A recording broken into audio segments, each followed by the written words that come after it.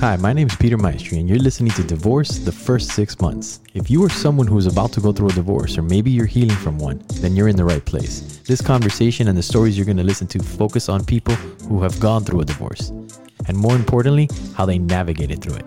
Having said that, let's get right into it. You were paying for everything, right? You were bleeding money. Mm-hmm.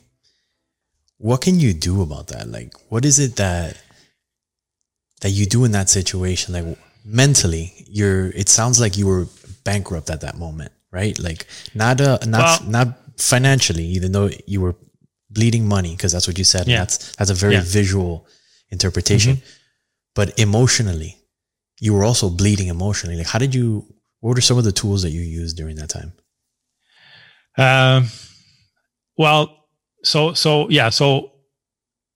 I mean, if we look at the money part, I mean, bleeding money, it's a funny thing because I remember going to see my lawyer and he looked at the numbers and he told me, he said, on paper, you're bankrupt, on paper. I mean, I was not, but on paper, looking at how things were happening, right? So I mean, on that front, how do you get out of it? I mean, you have to really, that's why I really sat down and decided you need a plan. There's no other way.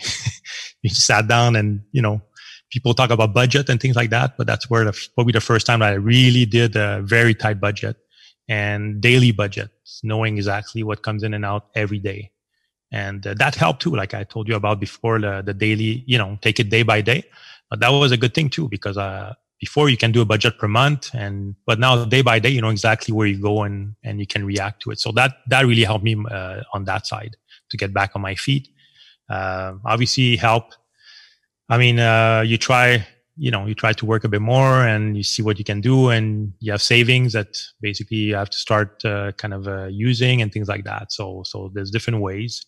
I was lucky enough also, your parents as well. Sometimes I always go to your parents, and even when you're, as old as I am. So everybody's willing to help on that front. So that really helped, on that side. But that, we talk about emotionally, obviously that also affects, money affects pretty much everything else too. So part of you emotionally like bleeding as well, because you don't know how you can get out of that. And again, it's hard to focus on even if I was saying like you look day by day, it was hard to focus on that. But I think what helped me is to know where I was going. And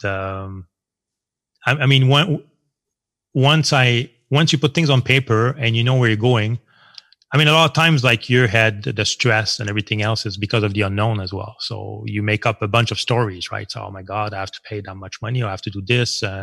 Next month will be this and that, and I can't do it. So all that fear and that stress comes from that.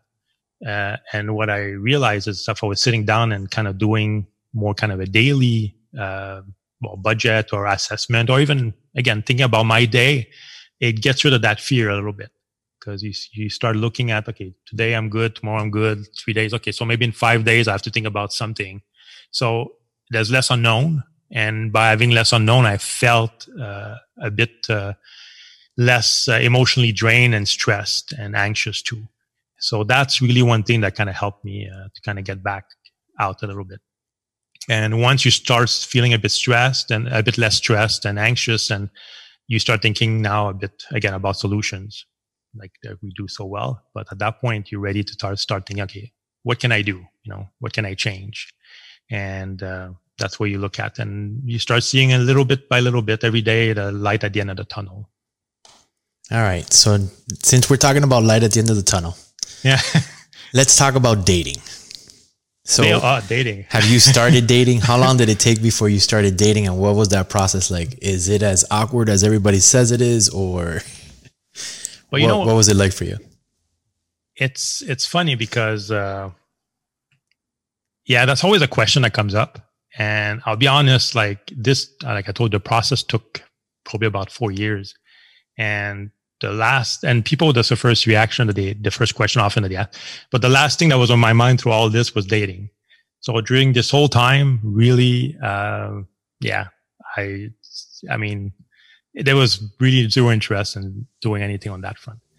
But obviously, and that's the thing too, is, you have to focus on yourself. And I think I was talking with other people too that started dating quite early after that they got divorced, separated, and didn't work out often, because I think, you have to be ready. You have to basically be ready yourself first before really kind of adding people in the equations and stuff like that. So for me, dating wasn't really a priority. So after a while, you start, once everything is settled and you kind of get into I guess a more normal life. So you start thinking about dating as well, and having someone in your life and having someone there. So, on my side, that's what happened. There's someone out there. I've been talking a lot, and, but it's dating, I have to say, is a tough, after all those years, especially when, I'll be 49. So, after being married 20 years and things like that, it's like, how do I date? What do I do? And I'm still kind of thinking about like where that will bring me, and who I can meet and things like that. So, but there's definitely someone special now. so that's a good thing, and definitely help. Someone that's helping going through that, and all the things I went through that as well. But again, you try to separate both, right? And you try to still have some good time without having to put all the burden on them. And so we're starting to get close to the end of this conversation, and I want to ask so many questions. I think I could do a 24-hour show with just you. If you had to do it all over again, would you? And I'm going to do something different than what I normally do. Okay. Do not consider the kids, because the kids are a definite yes, right? You'll always do it over again with the kids. Yeah. But if you had no kids, right? Would you do it all over again? Yeah, I would, for sure. There's no hesitation. Like I was saying before, now it's kind of my best. That it's really my best years, I guess. Yeah, I had big good years, definitely married and everything else. It wasn't bad the whole time, for sure. But I think I would for sure do it again, even with all the pain and everything. And it was a learning experience. It brought me where I am now, and I think a bit different, maybe a bit better person as well. And ready to go through the rest of the years left. But I have no regret. Even taking the kids out of the equation, definitely. But what's been happening, the divorce, the separation, I think it was to happen. And they made me realize a lot of things, made me grow in a lot of different ways. And I would for sure go through it again. If they gave you a magic pill and you would heal faster, right? You would recover from the divorce faster. Would you take it? I don't think I would, because especially knowing what it makes you who you are. And that's what I realize now. I was talking about getting to a low. If you don't go through that low, you never learn how it is. And I think I would have never learned what really is important and what really counts. And so every step through it, I think, brought me something personally. So no, I wouldn't go through it faster, because I think I learned at every step of the way over those years, and it brought me where I am now. So, and I'm happy where I am now. So I don't think I would change it. I don't think I would take the pill. Is divorce an opportunity? That's a great question. Is divorce an opportunity? I think so. I think again, divorce is an opportunity to, I guess it's your second chance. I think.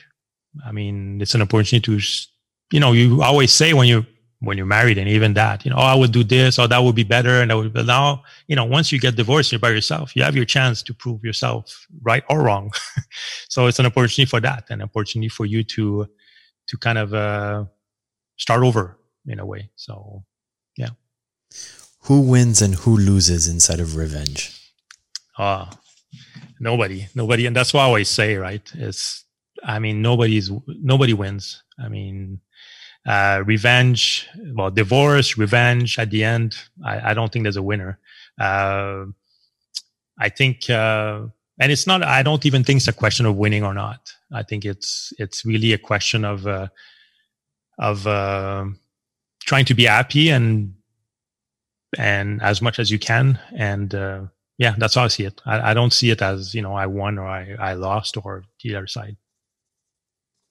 All right, I'm going to do a speed round. I'm going to ask you, I'm going to say a word, and then you're going to tell me whatever comes to mind first. All right? Okay. Whatever comes to mind first. It doesn't matter what it is. So I can say koala bear and you can be like pierced nipples, whatever. I don't care. Okay. It doesn't matter. Okay. It can be crazy. It can be silly. It can be whatever comes to your mind. All right. You ready? Blame. Wife. Love. Love. Heart. Hate. None. Indifference. Indifference. Caring. Generosity. Always. Patience. Patience. A lot. Trust. Trust. Important. Friendship. Love. Podcasting. Fun. And on that note, that has been Stéphane Jutras. Thank you so much for being a yes and for joining us in this conversation and for also being a leader in this conversation as a man exposing our truth, one conversation at a time. Well, thank you so much for having me. It was really a pleasure. And again, it went so fast. Yes, it does, as it always does. So where can my audience find you? What can you say? Well, if you had to say something, what would you say right now? Well, I think the best part, and again, I applaud also, and I said it to you before too. I mean, what you're doing too, and I'm glad that, we kind of come up with those kind of podcasts.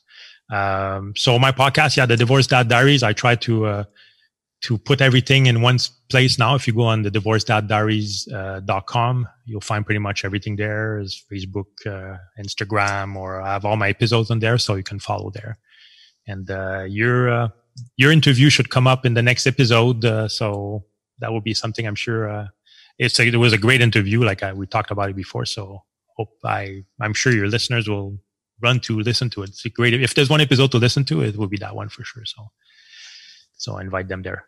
So that is Stéphane Jutras, and I will leave you with be courageous, be vulnerable, and thank you for listening.